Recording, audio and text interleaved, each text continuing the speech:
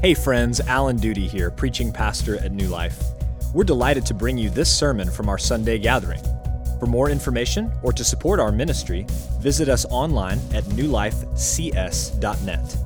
Thank you, and enjoy the following message.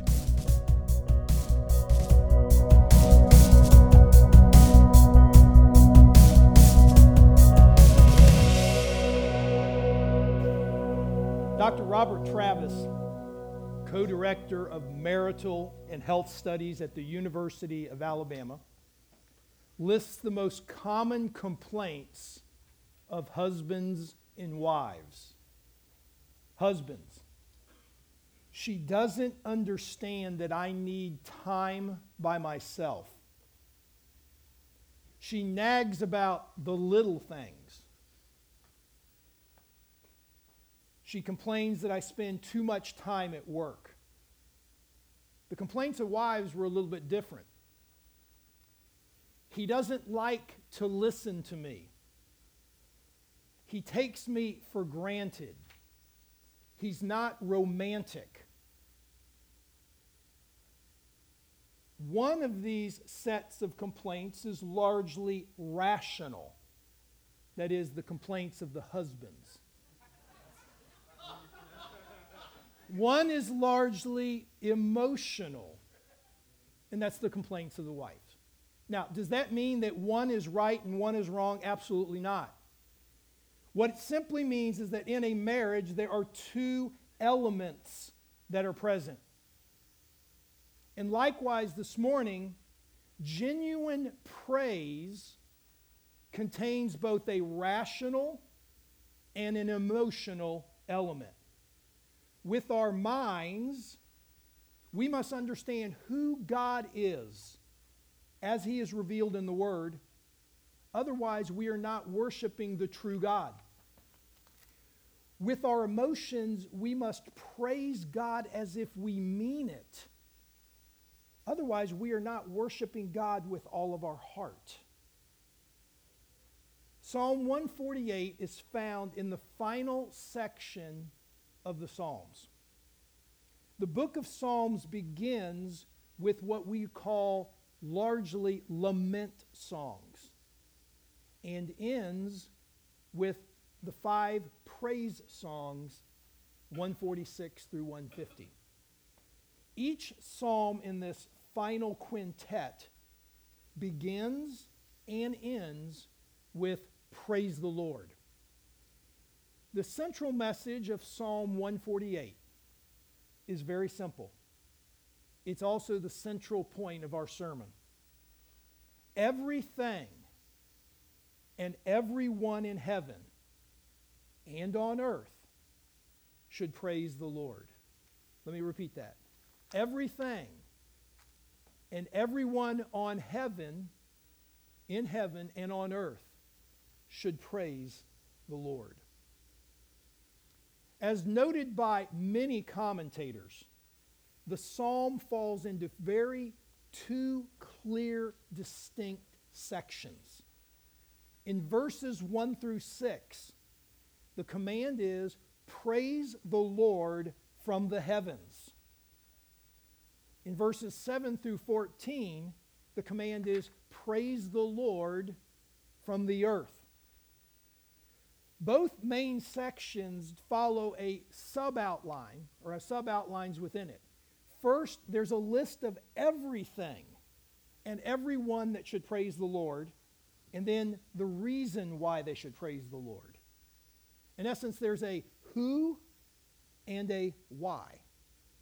So simply put, in this psalm, the psalmist is going to call upon angels and men, animate and inanimate forces, to unite in praise to the Creator.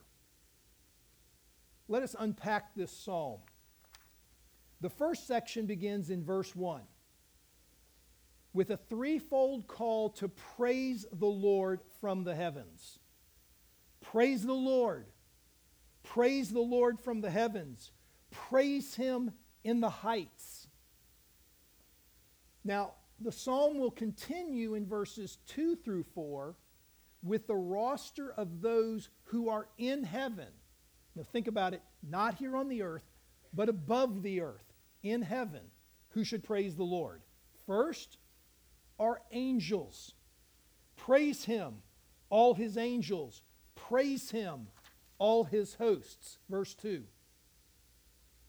The word angel refers to those created spiritual beings who lack physical bodies, but they possess individual personalities. The scriptures tell us that these angels, amongst many things, do the following. They praise God. They worship God. They rejoice in what God does. They serve God. They are instruments of God's judgment. They bring answers to prayer. They aid in winning people to Christ. They encourage in times of danger. The word host refers to a great number of individuals or to an army.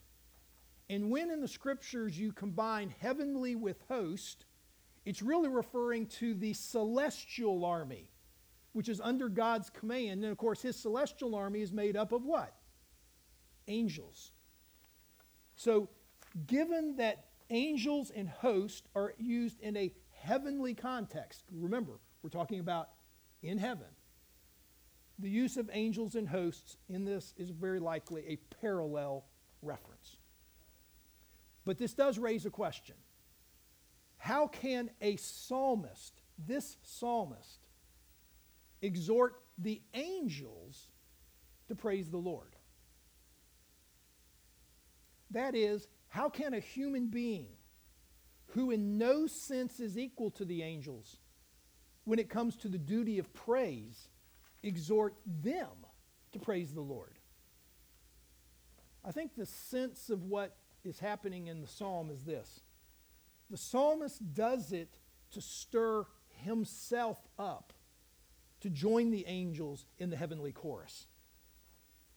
As was just read earlier, we know that in heaven we will join the angels around the throne singing what? Worthy is the Lamb that was slain. So as such, this is not the psalmist commanding, ordering the angels to praise the Lord. It's really the psalmist getting excited about joining the angels. And you might be saying, hey, let's go. Let's praise the Lord. That's the exhortation that is in this passage. Secondly, on this heavenly roster of those who should praise the Lord are the inanimate things in heaven. Look at verses 3 through 4. Praise him, sun and moon.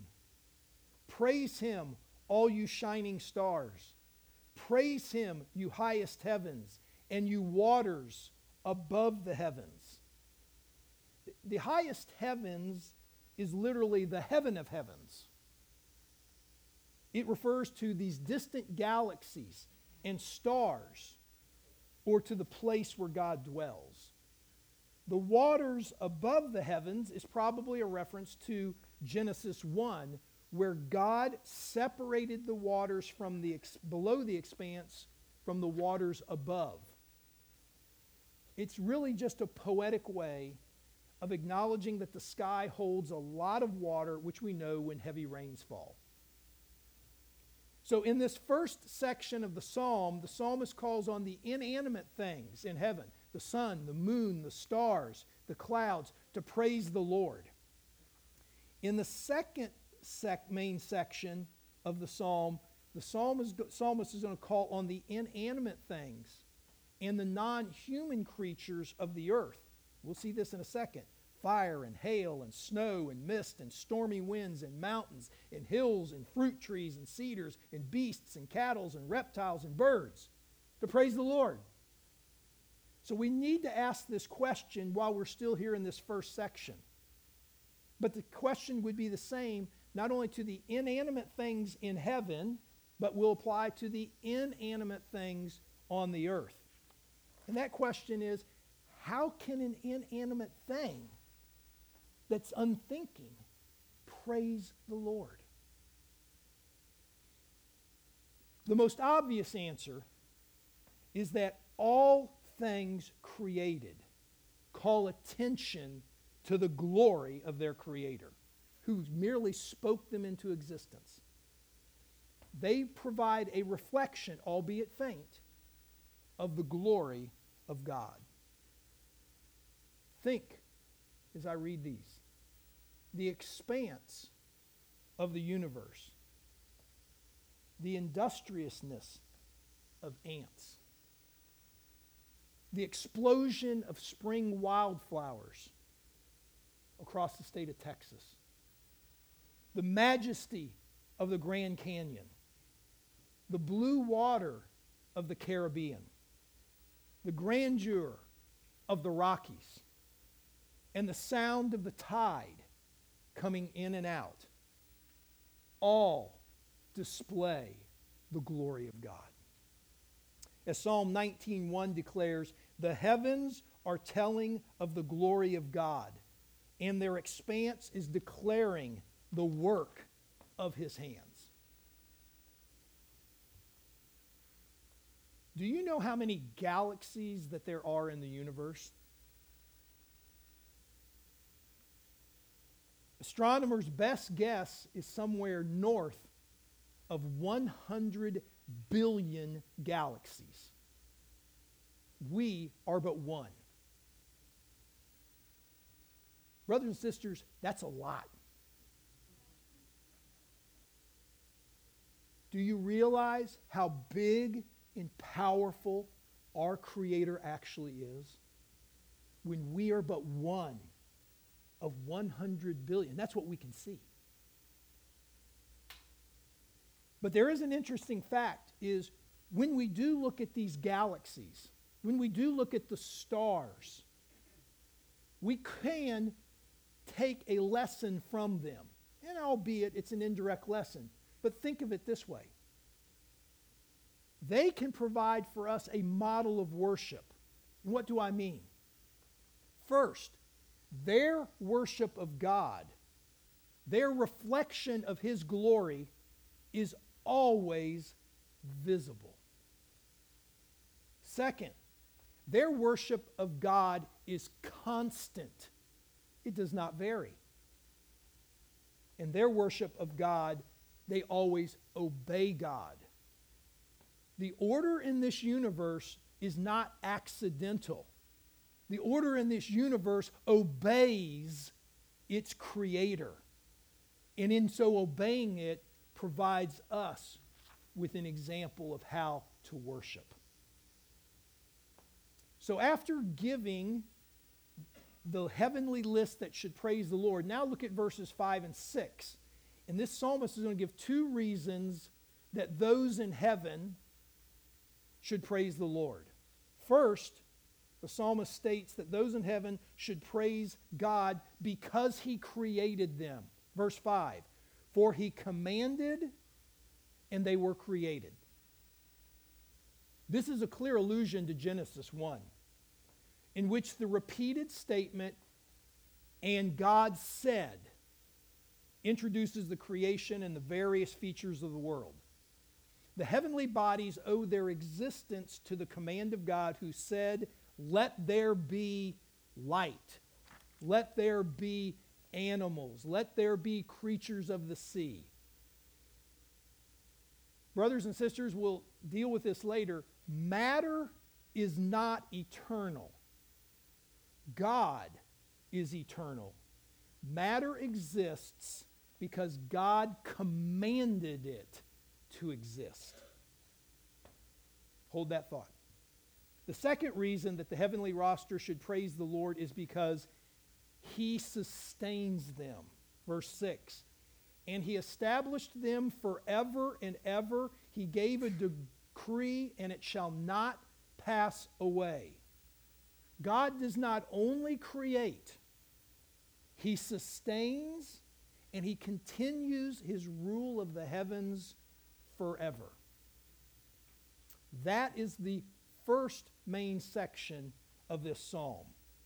Everything and everyone in heaven should praise the Lord. Now we're going to consider the second main section, how everything and everyone on the earth should praise the Lord. Again, the psalmist starts with a roster of those on the earth who should praise the Lord. And that roster will be divided into two broad categories, so don't get confused, of singers. I want you to think of them as singers. We have non-human singers, and we have human singers. The first non-human singers in verse 7 are sea creatures. Some of your translations have sea monsters. Now, whether or not this refers to those large aquatic animals like sharks and whales, or even if it refers to the great beast Leviathan in Job, the point is the same. These big creatures display God's glory. Now, some of you would sit there and say, how do they do that? How many of you have ever listened to the sound of a dolphin or a whale calling out? Do those sounds not have a simplistic, haunting beauty? The second non-human singers are the elements of weather. Fire, think of lightning. Hail, snow, mist, think fog, and stormy wind. Now, some of these are beautiful and serene, and others are awesome in their destructive power. Yet, all of these elements of weather are under God's sovereign control. He sends or withholds them as He sees fit. If He sends rains and protects us from damaging storms, we should thank Him. If He sends droughts or destructive hail or flood, we should humble ourselves before His amazing sovereign power. The point is this: the weather is not just a natural process. The gentle sound of a rain on a tin roof, the cleansing effect of a new snow, the rumble of thunder, and the haunting effect of fog all display God's glory. The third non-human singers are topological features in plants, mountains, hills, fruit trees, and cedars in verse 9. How do these display God's glory? How many of you have been to New Mexico or Colorado and have heard aspen leaves shaking in the wind? How many of you would take a cup of coffee to your back porch every morning if your back porch backed up against a mountain range? Topological features display the glory of God. The fourth non-human singers are all kinds of animals, beasts, livestock, creeping things, and birds in verse 10. How can these singers display God's glory? Some may disagree with this, but what is the most beautiful sound that signals the arrival of summer? Is it not the buzz of cicadas in the evening? How many of you have bird feeders in your backyard for the sole reason of bringing their chirps and their melodies into your very yard? What I want you to understand, brothers and sisters, is nothing that God has created is excluded from His choir of praise. He has a praise choir, and nothing is excluded.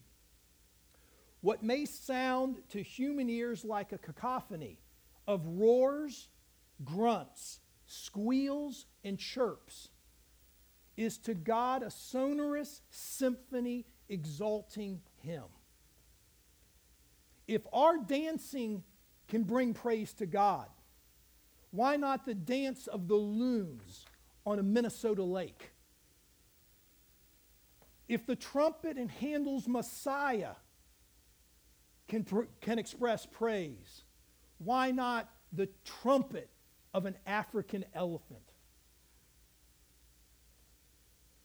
Notice in verse 11, finally, there's a second category of singers who joins this choir. And this second category is exhorted to praise God. And of course, it is the human voice. What I want you to do is to think this psalm is not unlike Beethoven's Ninth Symphony that goes on and on and on. And at the very end, human voices join the instruments of the orchestra to produce its stunning finale. That's what's happening here. All that's in heaven, inanimate.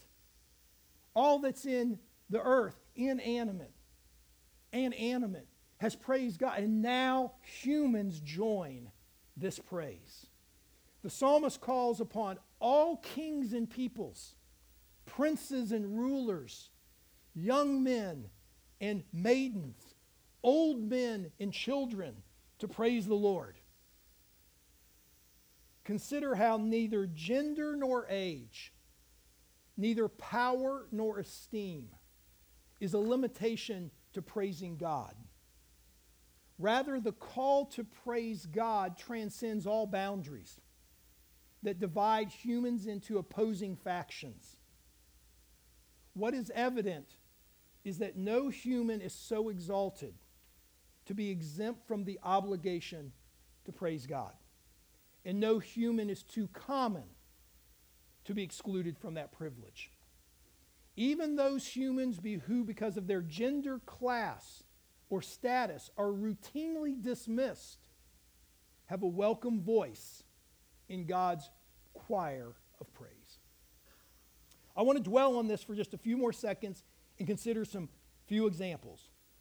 Now, many of you like to watch TV, and some of you like to watch shows that deal with lawyers. And there's a rule: a lawyer should never ask a question of a witness unless you know what the answer is. So some could apply the same here.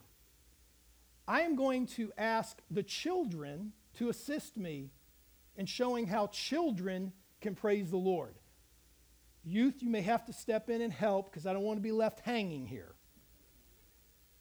But can children praise the Lord? From day one, children, you have been taught, if you were in church, to praise the Lord. And I want you to help me.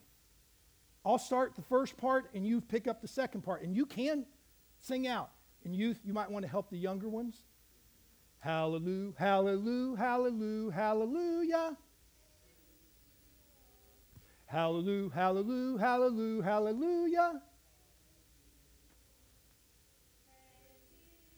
Hallelujah. Hallelujah. Hallelujah. Pray. How many of you from young learned how to praise the Lord? Children can praise the Lord. Youth, young people, you can praise the Lord. You can praise the Lord for your beauty, your vitality, and your ability to heal quickly. Older people, that's why I have a name right here, is I have to remember what my name is. Older people should praise God for what God has given to them. For the years that we have known God and seen His wonders. And as we begin to see our physical bodies declining, we can also rejoice at the prospect of being with Christ forever. Simply put, all from the greatest and most powerful to the least and weakest, from the oldest to the youngest, can and should praise the Lord. So having set forth the roster of those on earth who should praise the Lord, the psalmist now gives us 3 reasons that those on the earth should praise the Lord. First, for his name alone is exalted. This is a statement of exclusive monotheism. It's in contrast to the polytheism that prevailed throughout the world at this time. Second, God's glory or majesty is above earth and heaven. This justifies the call to praise God from the heavens and from the earth, because all exist within the realm of his sovereign kingship. Third, God is to be praised for his redemptive activities. Notice in verse 14, he has raised up a horn for his people. Praise for all his saints. For the people of Israel who are near to him, praise the Lord. We're not familiar with this raising up of the horn, but this is an imagery that probably could refer to Yahweh's past military deliverance of Israel from its enemies. Or it can be an eschatological promise of a future restoration of Israel. Or it could be some composite of both. But the point here in verse 14 is redemption is linked with creation as a cause for praising God. Thus, the overarching universal claim of Psalm 148 is that the proper purpose of all that exists, known and unknown, seen and unseen, is to give adoration and praise to God. Or as stated earlier, everything and everyone in heaven and on earth should praise the Lord. Let us close with 3 final practical applications. First, we are to worship the Creator and not the creation. We are to acknowledge God as the author of the created order rather than to worship nature as if that product were itself its own self-creation. This is clearly seen throughout the Old and New Testaments. Just a quick example. Paul, Colossians 2:18, tells the Colossians not to be deceived and not to worship angels. Stephen in Acts 7:42 in his sermon says that the children of Israel, children of Israel came out of Egypt, and just literally within days, what are they worshiping? A man-made idol of gold. 2 Kings 17:21 tells us that Ahab worshiped the sun, the moon, and the stars. And we know in Romans 1 that man is prone to worship the creature rather than the Creator. Simply put, the Old and New Testaments show that worshiping creation was a reversal of what creation was supposed to do. Creation was not made to be worshiped. Creation was made to give praise to God. Now, this view of creation being made to give praise to God contrasts with modern-day pantheism. Pantheism is that view that God is in everything and everything is God. Pantheists worship the creation, not the Creator.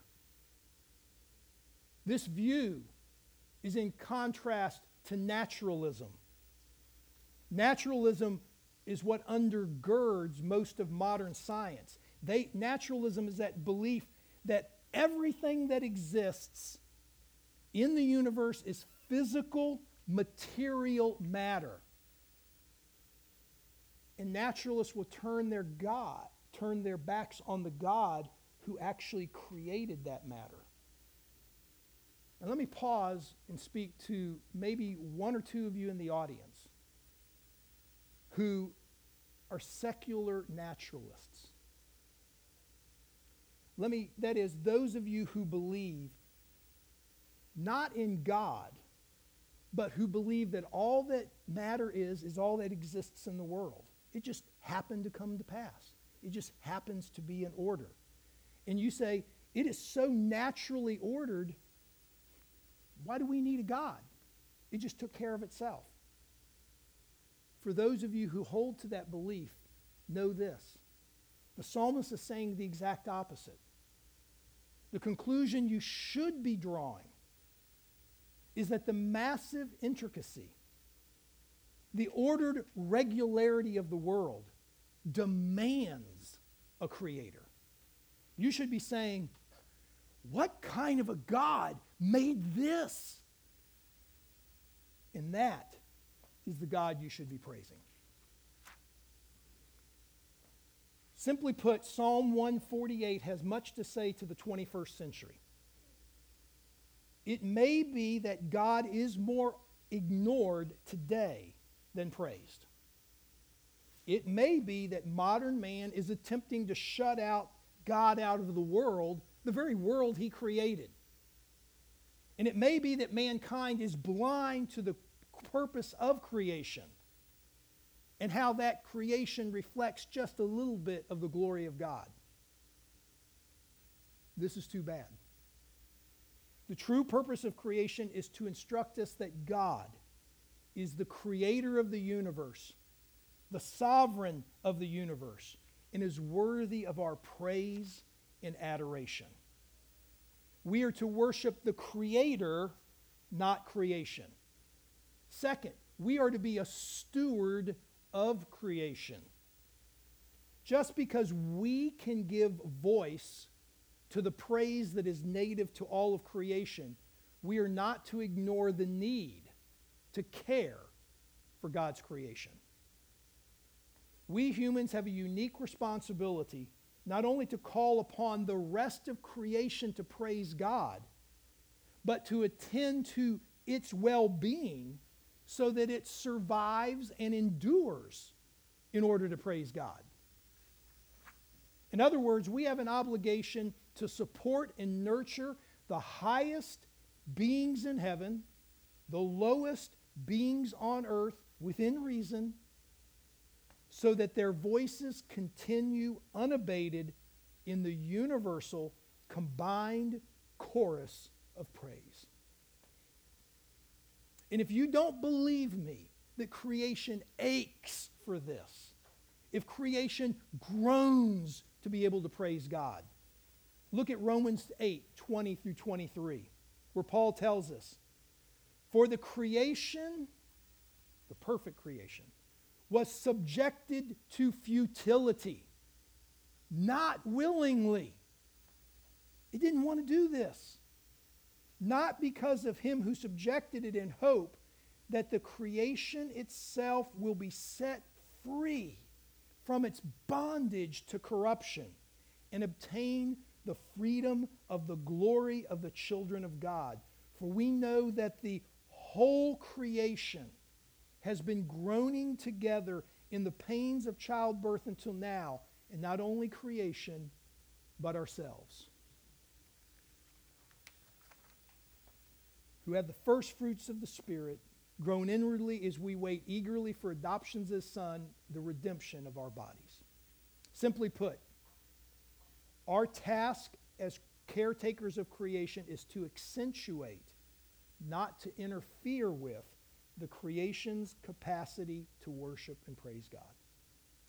And finally, number 3, we are to praise God for our redemption. Whereas the praise of creation was rooted in God having created it and sustained it, the praises of God's people in verses 13 and 14 are rooted in his redemption of his people. I want you to notice in verse 14 that God plans to redeem us, and he has 4 references to us. First, we are his people. He chose us. He has redeemed us. We are not our own. We have been bought with a price. We are His people. We are His saints. We are set apart from this world. We are to be salt and light. We are His saints. Third, we are the people of Israel. This again points to God's sovereignty. He chose Abraham, who miraculously gave his son Isaac. Of Isaac's two sons, Jacob and Esau, God chose Jacob, changed his name to Israel. He preserved the sons of Israel through 400 years of slavery in Egypt, brought them miraculously out of slavery, placed them in the promised land, and when they sinned, sent them into captivity in Babylon.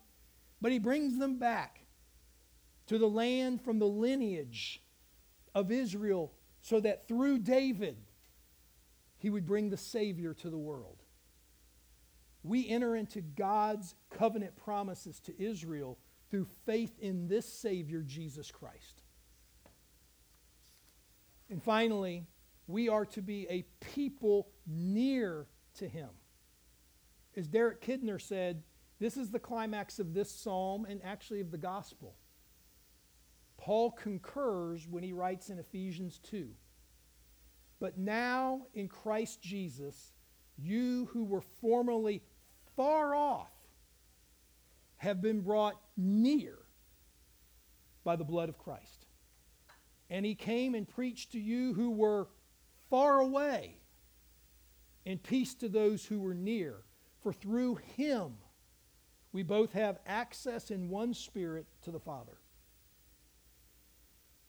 Brothers and sisters, if you are near to God through the blood of Christ, then the final exhortation of this psalm is appropriate. Praise the Lord. But there may be others in this audience who are not near to God through the blood of Christ. My appeal to you is to embrace the gospel of Jesus Christ. You must recognize that God is holy. You must recognize that you are sinful.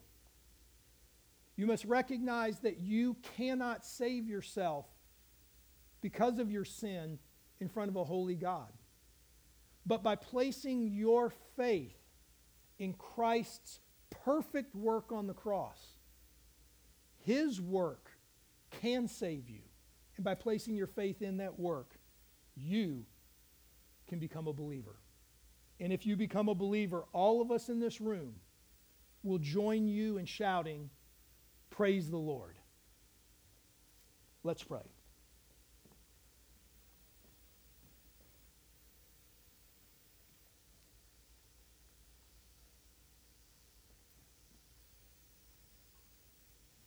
Father, this is a very simple psalm. Everything and everyone on heaven and on earth should praise the Lord. As we walk away today, may we remember that all that you have created, both inanimate and animate objects, do bring you glory. May we never take for granted the creation that you have brought forth. And may we never take for granted our responsibility to be a steward of it.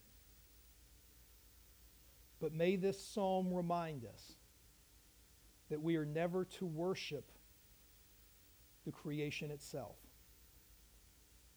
but that it is a roadmap, a signpost to tell us of your incredible glory, even if it's just a small reflection of that glory. We thank you. We thank you for your Son, whose death on the cross has secured our salvation. And we thank you that creation and redemption are very often in the Scriptures merged together. For you planned from the beginning of the world to raise up a people that you would redeem, who would one day join the angels in praising your glory. It is in your Son's name that we pray. Amen. Thank you for listening to the sermon audio from New Life Baptist Church in College Station, Texas. For more information or to support our ministry, visit us online at newlifecs.net.